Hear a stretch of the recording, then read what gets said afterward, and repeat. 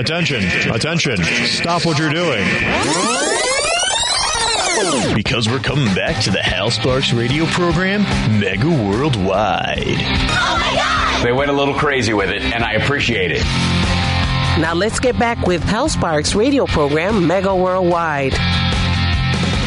Welcome back. By the way, 773-763-9278 is our number. There's a lot of news going on as well in general, and not all of it is bad. For the record, in talking to everybody about how Alex Jones and others use fear as the primary motivator for their for why people watch their shows and watch their programs, in that Alex Jones wants you to think the end of the world is always nigh, and Joe Rogan is always going to have on the people that you're afraid, when they say something, they will motivate someone to do something awful. That's usually oh my God, if that person comes on and is allowed to say everything, they're going to convince some people, and of the people they convince, someone is going to, take up arms or act on that thing. And that's how he drives audience. 1 out of 5 people that are guests on Rogan's show will fit that bill. And the rest are like comics and other people that stoners like to listen to talk. So it's like 4 days of Simpsons, 1 day of Alex Jones. That's the recipe for Joe Rogan's success. In case you ever want to replicate it, I don't recommend it. Okay. And he also gets the UFC crowd will automatically listen to him. And you've got, you mix that level of like prurient violence mixed with fear of the end of the world, and there's a matrix of control going on, and that kind of paranoia that comes with, quite frankly, a percentage of people who smoke weed.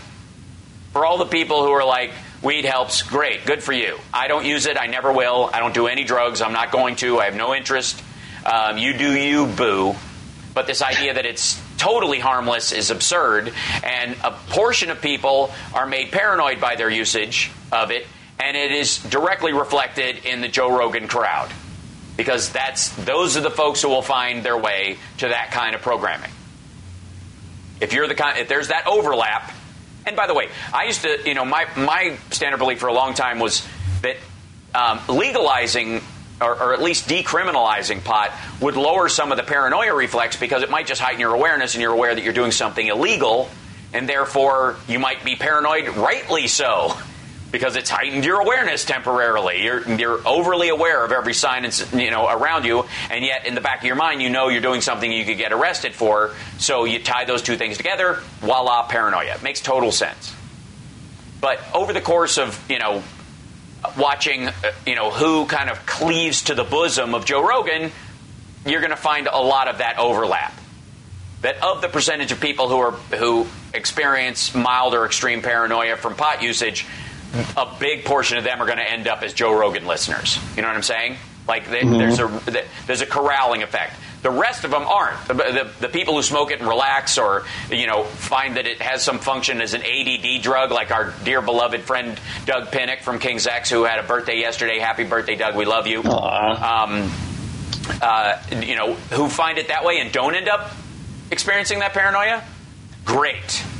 But the ones that do are going to find their way to Alex Jones and Joe Rogan. So, I unfortunately, because of my ethics, morality, and personality, and my choice of style of comedy, can't do that. I can't just scare the crap out of you. As a matter of fact, I believe that fear is akin to a paralysis on some level, and eventually, if you become too afraid all the time, you're useless. What if you're the person who has the great idea to solve one of these social problems, but because you've been inundated with the news that it's awful, it's so awful, it's insurmountable, there is no solution, there is no cure, it's just over, we're just in trouble, and we're never going to get past it on every level. Climate change, solving the problem of gravity and friction, I don't know what it is, but being told over and over and over that it's impossible may negatively affect some people over time, and it might negatively affect, historically, the people who might have come up with a solution if they had been told that there's still a possibility, right? So my goal has always been anti-paralysis. Let off the pressure a little bit. Let's laugh about this, this reality, while still taking it seriously. Well, that's because of it's the namesake of your aunt's paralysis. My what? Your anti-paralysis from Kentucky? Yeah, she's, well, it's funny. She's the most active aunt I have, ironically enough. It's so weird. It is. Yeah. I'm sorry. I really shoehoorned that in. It was a valiant effort. You swung for the fences, and I appreciate it. I can still hear the wiffle ball bat whiffing. Man, oh man. But I'll give you an example. This is from Raw Story, but this is directly from the CDC. Study suggests Delta does not cause more severe childhood COVID. U.S. pediatric COVID hospitalizations have surged since Delta became predominant, but a new study that offers a first look at the relevant data suggests that fears that the variant causes more severe disease are unfounded. The paper by the Center for Disease Control and Prevention also found that between June 20th and July 31st, unvaccinated adolescents were more than 10 times more likely to be hospitalized than those who were vaccinated.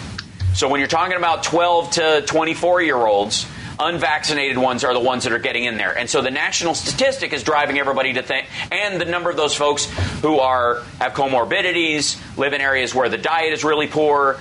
There's like white poverty in mass, which also leads to other outcomes that nobody seems to want to address largely in these communities.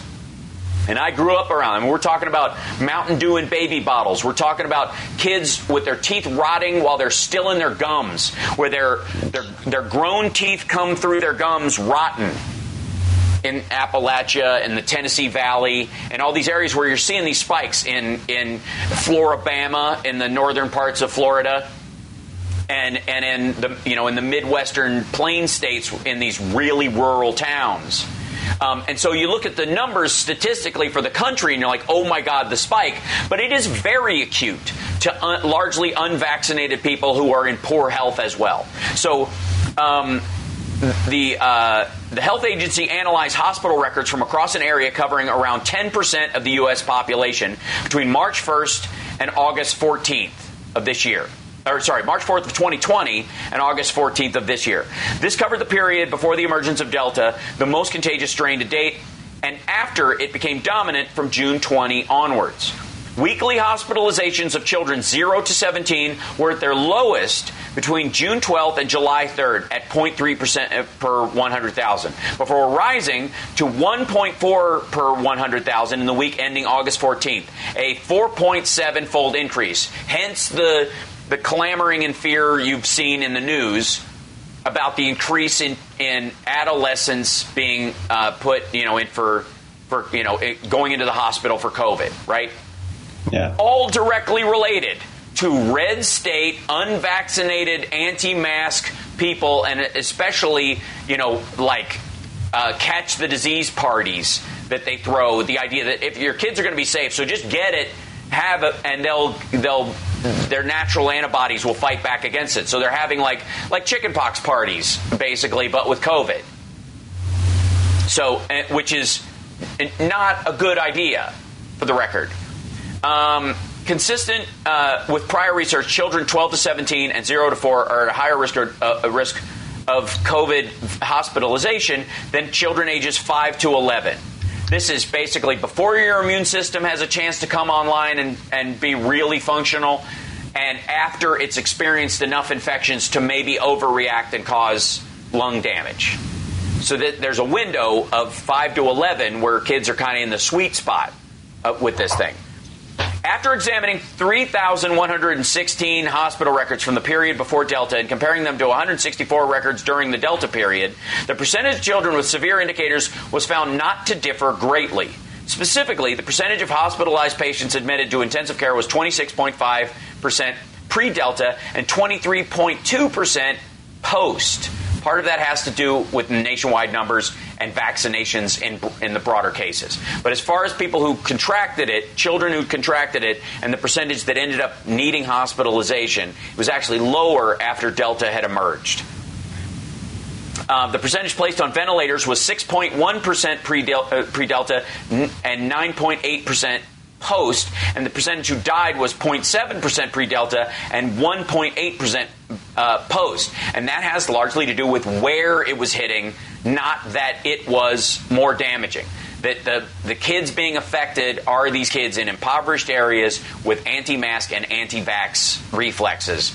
And the numbers don't belie that this disease is hitting children harder, but that more children are being hit by it because of the attitude in the states it is now attacking, and that the people who are around those kids are taking less precautions, and that's raising the number.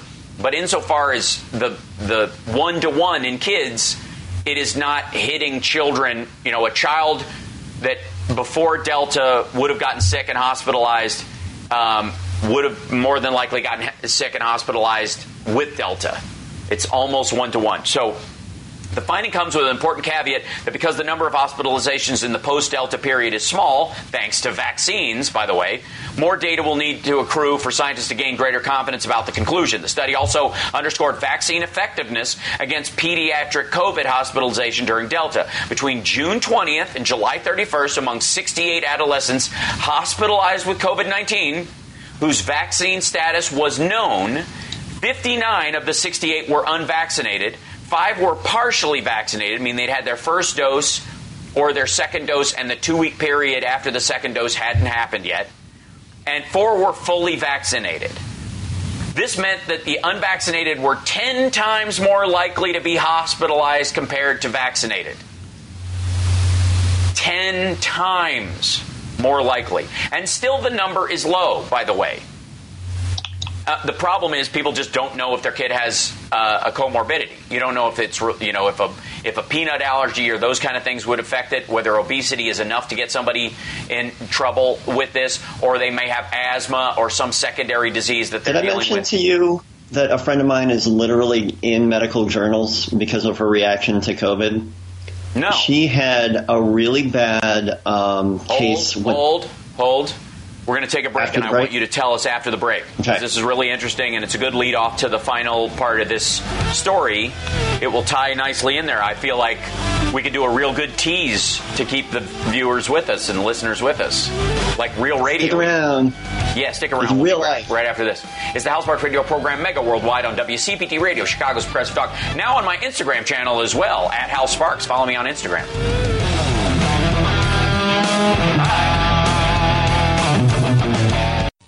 I know I'm only on one day a week. I get it. I'm going to have to jump on GarageBand and start sawing something together. This is the Hal Sparks Show. Wow. And a guitar note, and then progressive. And all that. Yeah, it's going to be good. Hey, Hal, did you mean something like this? What? This is the Hal Sparks Show. Wow. And a guitar note, and then progressive. And all that. Yeah, it's going to be good. Wow. The Hal Sparks radio program, Mega Worldwide. Yeah, wow. It's going to be good. Wow. Yeah. Wow. Wow. Wow. What? Who is that? Is that Alex Jones? No, that's Mike Lindell. Oh, man. I forgot about that. Saying wow multiple times. Wow. Wow. Wow. Wow. During his own stuff. Like, he says wow so much, it became a running gag. What? Bob Egg. All right, so, the important thing is that we don't give free health care for illegal. All right, so, that is crucial. All right, so you were telling us about your friend who's actually in the journal. In the literature. She's going to be COVID. in medical journals if she's not already. She got COVID before she was able to be vaccinated, and as she got better, it manifested in some serious open sores on her arms and legs and like her neck. And and when she was finally able to get the doctor put her on the short list for the vaccine when still not many people had it. And the first dose of the vaccine did great. And I really helped with the sores. And then she was wiped out after the second dose, like a lot of us were, but it didn't like manifest again. So all of that went down. Her sores went away, And now there are more people back in her office, and there are a lot of people. She's in South Carolina, and there are a lot of people not wearing masks and not taking things seriously. Right. She's been exposed to COVID again. She got tested. She knows that she doesn't have it, but she's got the sores back.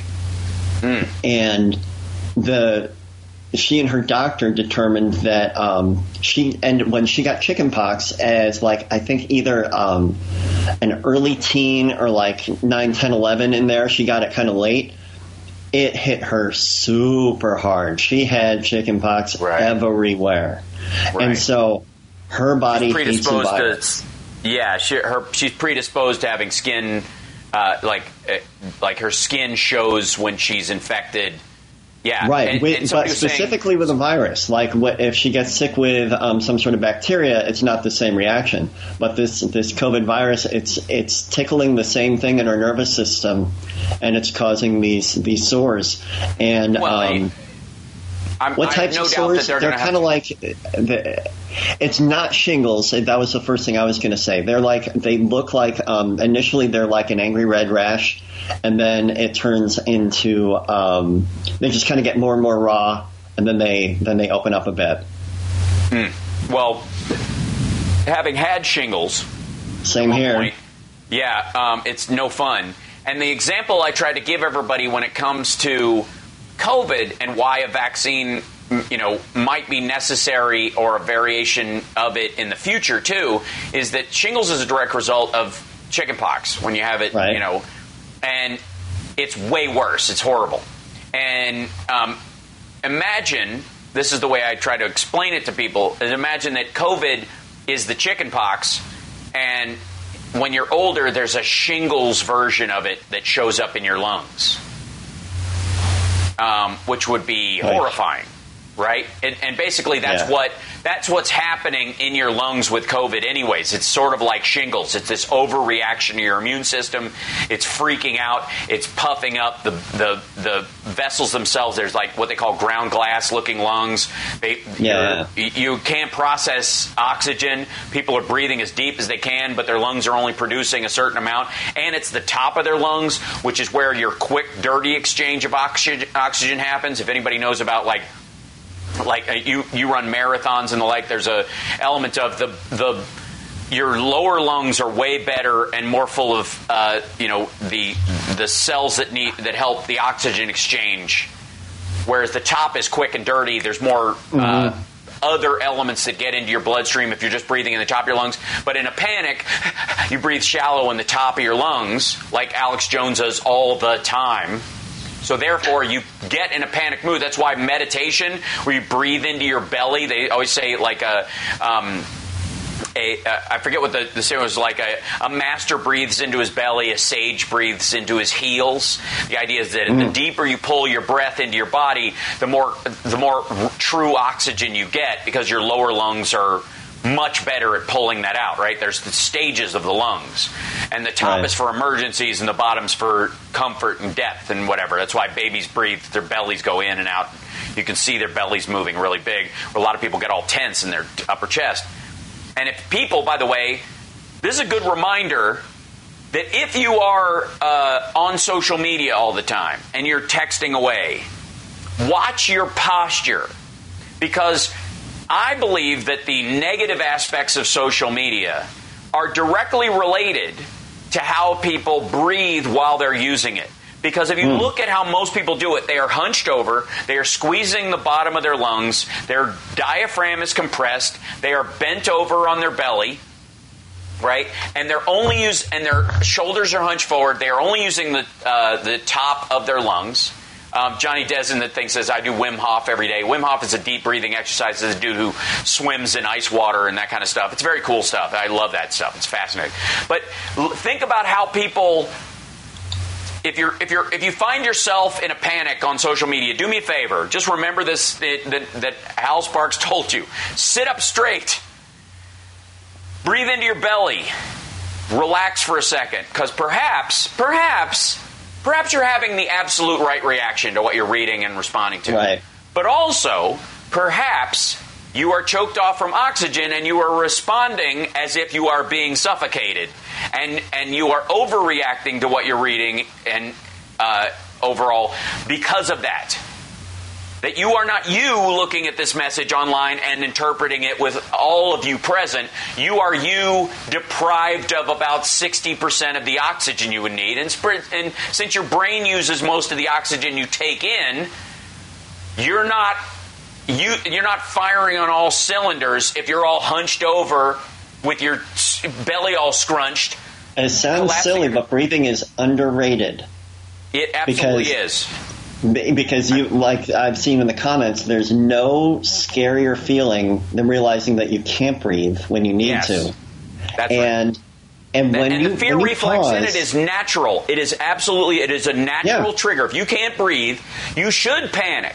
But the problem is your body doesn't know. Kicking in on purpose. Your body doesn't know A to B, B to A logic. If you're panicking because you can't breathe, if you can't breathe, then you're panicking. Like it doesn't understand that. Oh, I'm panicking because I'm not breathing, not because I can't breathe. I can breathe if I sit up straight, but I'm depleting myself of oxygen, and my brain is reacting to things as if I'm being choked, essentially. And just that moment of mindfulness that Hal is talking about, where like if you pause and go, "Am I breathing okay?" Everything. You realize that you're not, and you take a few deep breaths, and you immediately feel better. Yes, right. That's why people say, like, when you're angry, because all anger is based on fear as well. I will unequivocally say that, because all anger is based on the potential for loss. Why are you mad? Why are you ever mad? If you have one car and it's the only way you get to work and somebody wrecks it, you're going to be mad.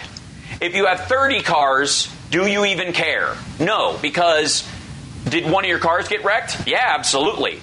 But what's the loss? You can still get to work. You can still drive a car. You still got multiple cars. I'll drive this one until that one's fixed, right? Notice how you relax on that one because it's not crucial? Because it's the fear of loss that makes you angry.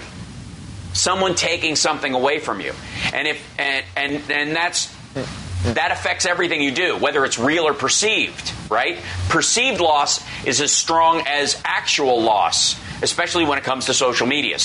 And that's where a lot of anxiety and fear comes from. It feeds into it. And while people have real anxiety and real clinical anxiety that they have to deal with, a vast majority of the people who are talking about how anxious they are or upset has a lot to do with how they're breathing or not breathing, rather, when they're using social media and they're sitting on their couch all bent over, squished, collapsing their lungs. Sit up straight, breathe deep, use all of yourself, and then when you respond online to whatever you're trying to deal with, all of yourself is present. You have all of the tools in your mental toolbox instead of just the 3 that says scream, right? Because the last thing you want to do is turn into Alex Jones, and that's exactly what Alex Jones does. Alex Jones is obese. Alex Jones's belly presses on his insides all the time because that's what obesity also does for your anxiety. It presses on your gut. It collapses your diaphragm. It makes it harder for you to breathe into your belly. And then when he sits the way he sits, look at how he sits. He leans over a microphone. He collapses his chest. He's on stimulants. That doubles it. No wonder he reacts to everything this way. You are looking at a crazy man making himself crazier. Mm-hmm. Now, when we come back, I want to finish with what I was saying about the COVID report that just came out from the CDC. Yes, please. Breathe deep, because I want you to be able to incorporate this into your thought, where you can recognize that you don't have to live in absolute fear, but you can also recognize that the reason you don't have to live in absolute fear is because you're taking every normal precaution and you are living healthfully. Both should go hand in hand. You've done what you can do. Right. Yeah, we'll talk about the Mu variant. Care people. Overhead shot, please. You know what this is? This is ivermectin for humans that want to... I thought there was going to be like a new one every break. I was so excited. You want more, Hal? We'll give you more. Hal Sparks radio program, Mega Worldwide on Chicago's Progressive Talk, WCBT 820. Hoo-yah! Wow. Eat 2 eggs a day. So some people were asking about the Mu variant, but we will get to that in just one second. In terms of connecting the dots on the last on the story I was reading from the CDC about COVID-19, specifically the Delta variant, and it's whether or not it was more dangerous for kids than the Alpha variant or the wild type or any of those things. COVID-related pediatric emergency department visits and hospitalizations were 3.4 times higher and 3.7 times higher, respectively, in states that fell in the bottom quartile of overall vaccinated per capita compared to states in the highest quartile. So you're 10 times more likely to end up in the hospital as an adolescent with COVID if you're unvaccinated, and you are 3 to 7 times more likely, 3.4 to 3.7 times more likely to go to the hospital in a state with lower vaccination rates. So, that's higher level trig than I'm used to doing off the top of my head. But you're talking about an order of magnitude of danger that you're putting the kids in by comparison to states with high levels of vaccinations and the kids being vaccinated themselves, the 12 and up. 12 and up, you're 10 times more likely to go to the hospital if you have not been vaccinated and you get COVID. You are 3.4 to 3.7% higher to be hospitalized or to die in a state that's in the lowest quartile of vaccinations. And that's exactly what we're seeing. And so when Joe Biden says we're in a pandemic of the unvaccinated, that is exactly what he's talking about. And he is exactly right. And no amount of horse paste and by the way, can I just say for the record, like we played that the clip of Alex Jones earlier, and of course we've talked about Joe Rogan, and they're adding ivermectin to a huge regimen of other things they're taking. So the idea that ivermectin is what got Joe Rogan out of the woods when he's a healthy dude who works out all the time absolutely would fall into the 80-20 percentile of people who get this, and also got NAD, vitamin drip, Z-Pak, ivermectin, and a monoclonal antibody treatment, literally an IV of monoclonal antibodies, which, by the way, suppress your immune system when you get them for other stuff. So it's always a danger, and you always have to do it under a doctor's care. He quote unquote, threw the kitchen sink at it. And everybody's saying it's ivermectin. Stop saying that he got out of the woods because he took ivermectin. You're contributing to the problem, news media. He took everything and he's already healthy. And still he was down for days. On the other hand, we have no idea, besides steroids, which I'm sure Alex Jones wishes he could take all the time and give you this inflated sense of self, and ivermectin that Alex Jones is taking, amongst all the other garbage he throws down his gullet in the name of self-controlled pseudoscientific health measures. The Mu variant, currently B.1.261 is the Mu variant. There's been 2,000 cases in the United States so far. It is a variant of interest. With all of these, they are keeping an eye on it to see if it it is part of the breakthrough cases for people who've been vaccinated, or if it mainly shows up in people who are unvaccinated, if it varies in depth at all. Currently, the Global Initiative on Sharing All Influenza Data, GISAID, the largest database of novel coronavirus genome sequences in the world, because every time one comes up, they sequence the genome and post it so that mRNA vaccines can start being worked on in case it does break out.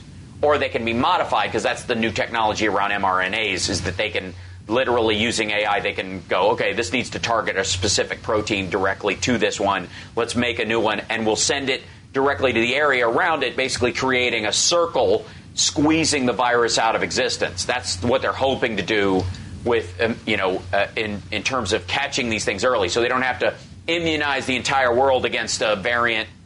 They can just find where it's broken out and then encircle it, basically, and then lower it doesn't spread past that point, is the hope, right, in the future.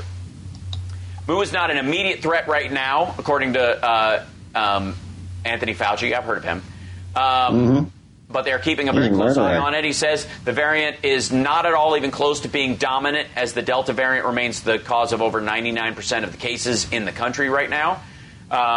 It is yet to be designated as a variant of interest or concern by the Centers for Disease Control and Prevention, which did not immediately respond to a request for comment by the Washington Post. The California Department of Public Health said in a statement to the Post on Thursday that 348 cases associated with Mu have been reported in the state so far, and that it will continue to monitor all variants circulating in the state. There are a bunch of them, by the way. This is just one that is raised enough where there were enough cases of it where they could actually get on, people had been testing positive, and they had the ability to know where it was coming from, as far as which variant. But that by no means means that it is the primary one, or that it is the worst one, or that it is, completely innocuous at this point, that it won't become sort of the new Delta variant as it passes through, or that it might just fade out entirely, as many of the variants do. Variants of diseases, like individuals, as George Carlin, of course, would say about human beings, a couple of winners and a whole lot of losers. There's a there's a reason why, in particular, diseases have multiple variants. It's because they're trying everything they can to stay alive and vibrant and carry on, essentially. And they fail a good deal of the time. And thanks to a lot of factors, not even human ones. Sometimes they get into animals, and that's where they peter out. Sometimes they cross over into humans, and the group of humans they cross over into particularly wipe them out. And so the role of human intervention in these kind of things, because, by the way, when Cortez brought smallpox to the Mayans, and there's a reason why Los Angeles, for example, or San Francisco are Spanish names and not in Nahuatl or Oaxacan dialect names or Mayan or Aztec names, even though those would arguably be the people that came up would be native to that area and go up and down. The reason is because when the Spanish came over, unknowingly they brought smallpox with them, and it wiped out 25 million people. Not on purpose, just accidental. Like, how you doing? Shaking hands. We have an immunity you don't have yet, because it's been through our system. It hasn't been through yours. Dead. And 25 million people. 23 to 25 million people killed. Well, they obviously came into contact with some people that didn't die. So eventually, the disease itself petered itself out with either the people it was coming in contact with, or it didn't reach any more people and it died out that way. There's multiple ways that it stopped, right? That smallpox is spread across the United States, territories, ended. That what North America would effectively be. There's a reason why it petered out. Natural immunity being part of that. But it took 25 million people with it in the process. What we're trying to do with vaccines and modern medicine is stop that having to be the only way we put an end to massive infections. Because we will reach herd immunity naturally when any disease comes around, if we don't do anything. But it will cost us millions of lives for no reason. We can beat these things with modern medicine before they variant and variant and variant. And somebody, Jenny, in the chat room said it stopped with vaccine. It stopped with some people with vaccine, but some of the native tribes in North America that came in contact with these folks didn't end up catching it for whatever reason, and that's what held it back. And by the way, we just hit 1,000 folks in YouTube alone in our chat room. That's so wild. That's pretty amazing. Thanks for joining us, everybody. Like I said, fastest growing show on the interwebs. In the same way that Schaumburg was at one point the fastest growing city in America, because if 4 people live there and 8 people move in, oh my God, the 200% growth. So will my coronavirus vaccine work against Mu? It's unclear how much protection the vaccines offer against this variant. The Mu variant has a constellation of mutations that indicate potential properties of immune escape, the WHO said in a statement Tuesday, raising concerns that it may be more resistant to coronavirus vaccines than other variants. But this needs to be confirmed by further studies. Now, this is statistical noise, right? And right now, when we're dealing with an epidemic like this, a pandemic, there will be so much variant and so much life involved in the science around these things that we get into the danger of what I would call a new study syndrome. I did, for many of you who watch my stand-up, I have a big chunk that I was working on before we entered this, that I was building as a set, essentially, and it's still there, and I'm still working on pieces of it as a stand-up that I would like to do as a whole hour, called A New Study. And every time you turn around, there's a new study that changes everything. A new study says that chocolate could make you live to be 112, and then the next week, a new study says chocolate will murder you in your sleep. You know what I'm talking about? Like every time you turn around, there's a new study says that pit viper venom might actually be the cure to COVID. A new study finds that more people than ever are sticking their genitals into pit viper pits trying to avoid getting vaccinated. Like these new studies come out all the time. There's a reason why we have peer-reviewed journals. There's a reason why you want to wait until multiple studies come out before you start reacting to stuff. Yeah.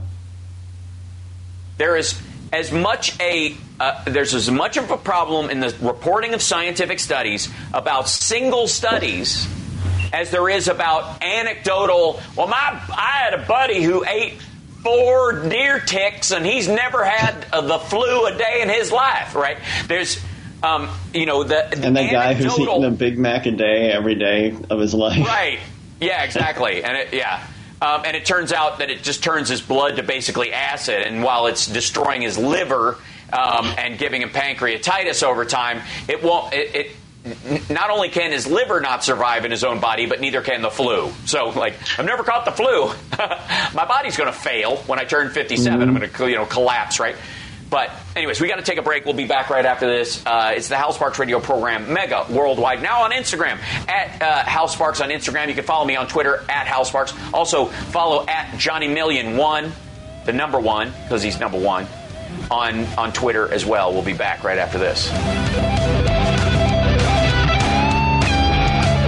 Welcome back to the Hal Sparks radio program, Mega Worldwide. It's now time for the Happy Minute. I am happy, you are happy, let us be happy together, whether the weather is cloudy or sunny. I will always be your funny honey bunny. I am lucky, you are lucky, let us get lucky together, whether the weather is cloudy or breezy. I'll be there to say, hey, come on, let's take it easy. Because isn't it nice to have the friends that you do? And isn't it nice that the sky is so blue? And isn't it nice to say I love you, chugga chugga choo choo, woo woo.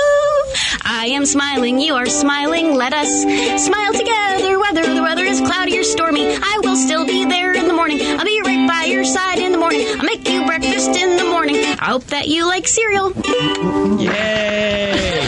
There is some good there's some good news. There's a couple things. I usually like the good news to be wholly in and of itself good. You know what I mean? Like the advance in solid-state batteries we were talking about last week, which in and of itself will get rid of the need for lithium, even though the early versions of them still use lithium as in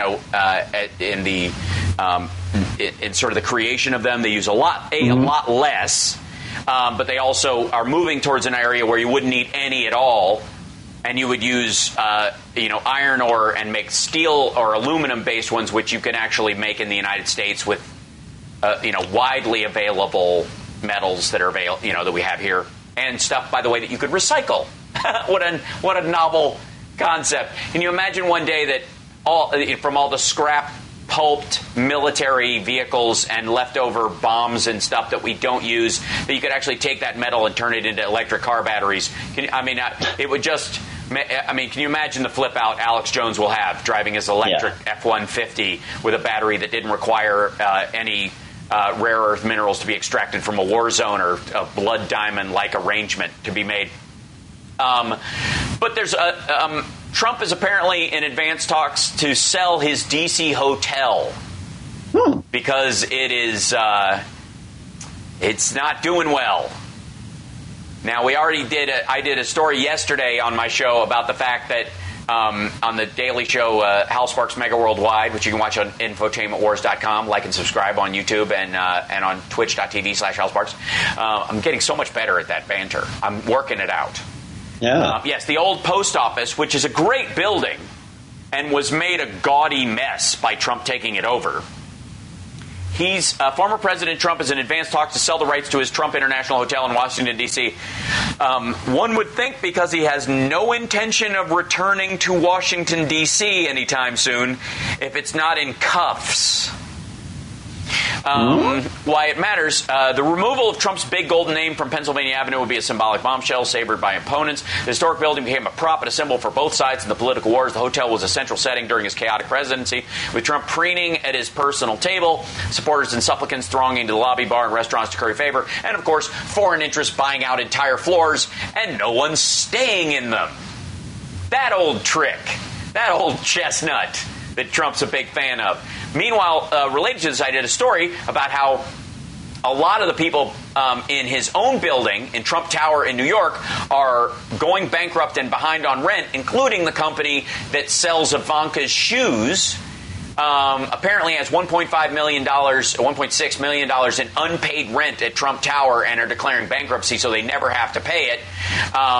And two other main companies that were $1 million companies in Trump Tower, but now apparently this coat company that was very fancy, had one of those places where you go and you buy a coat and you sit by a wood-burning fireplace while they give you brandy and models come out and show you the jacket and all that kind of stuff, like crazy rich people stuff, has $45 in its checking account and 1,500 damaged coats in inventory, and that's it. That's all they have left in their entire setup. It's just... Well, now it turns out that the same fate awaits Trump International Hotel on Pennsylvania Avenue. Trump would sell the leasing rights to a real estate developer who in turn would negotiate with hotel companies that would manage the property and rebrand it. Because the Trump name is for crap right now. And... yeah. By the way, watch for mid-level Trump hotels to start popping up all over America in red states that are like extended stay hotels. I mean, you're looking at an era where to salvage its name and its empire, the Trump company starts moving its headquarters to Florida, selling its big fancy properties, and buying up a bunch of unused Holiday Inns. That is, if there is a future for the Trump org, and I don't want to give them any advice, that's it. That's what's going to happen. And also the Trump I do think that the Mu variant not jumping vaccines so far I think qualifies as as good news. Vaccine maker Pfizer, by the way, told the Post in an email that it was studying the Mu variant and expected to share data soon with a peer-reviewed journal. Hey, there's a good idea. Who would have thought that? Well, yeah, don't actually. All right.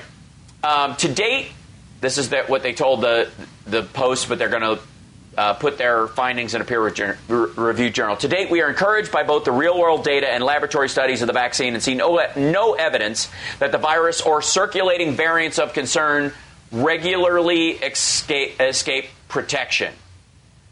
Representatives from other coronavirus manufacturers, Moderna, Johnson & Johnson, and AstraZeneca, have yet to reply to requests for comment. And that kind of tells you a little bit, like, having been House of Pfizer and not having, I had no secondary effects after my second dose. I had site soreness, but no other aspect. I can't tell anybody what to get or what's available. But that is overall good news. They are also finding in England that mixing booster shots, that people got Johnson & Johnson and then got a Pfizer booster, or got Pfizer and got a Johnson & Johnson booster, or got Moderna and got a Pfizer or a Johnson booster, actually helped with efficacy against the Delta variant as well. in people who are immunosuppressed or compromised. That's a good sign that it doesn't have to be the same thing, that your body doesn't have to upregulate to one single dose. That is good news overall. Paul Cardenas, a professor of infectious disease and genomics at Universidad San Francisco de Quito in Ecuador, has studied Mu and told the Post that the current evidence showed that it was likely more transmissible than the original coronavirus strain, as most are. That's how the variants actually get. Mu has been able to compete Gamma and Alpha in most of the parts of Ecuador and Colombia. Again, there's a lot of extra factors in that. However, there was no sign that people should be more worried, Cardenas added. People should know that these variants emerge all the time, and it is important that they are characterized in order to be tracked. That's the only reason they're giving them these names, right. Why they're attaching these things to them. Do not think that every time a variant appears that this is a worse version of it. And the reason is, and this kind of ties in to, and this, I'm sure will make some folks, whoops, I accidentally typed into the wrong one. Sorry, guys. Because I was doing a search. I wrote in anxiety COVID, and that's not what I meant to do. Sorry about that. Because I was looking up the articles that we found about, let's see. That there's a relation between people with outcomes regarding who have anxiety and how COVID-19 affects them. That outcomes for people who have anxiety or who have a history of anxiety as a comorbidity, it is very high. Yeah. Now, I will also say that a lot of people who are obese or overweight often will have anxiety. Now, why do they have anxiety? Exactly the reason I told you before. Compressed diaphragm, bad breathing, the inability to breathe into their belly because of the amount of excess fat that they're carrying, and the inability and the amount of time they spend at work hunched over a desk, leaning over, crunching their body. Sit up straight, breathe deep, allow that oxygen into yourself, especially if you feel anxious. Will it cure all of it? Of course not. Will it help with it? Absolutely. Any doctor will tell you that deep breaths will help with your anxiety no matter what. And I had anxiety attacks. I had panic attacks because of the work I was doing on Queer as Folk. After season 4, drastic, felt like a heart attack, horrible. Fixed it with yoga, fixed it with deep breaths. It's possible.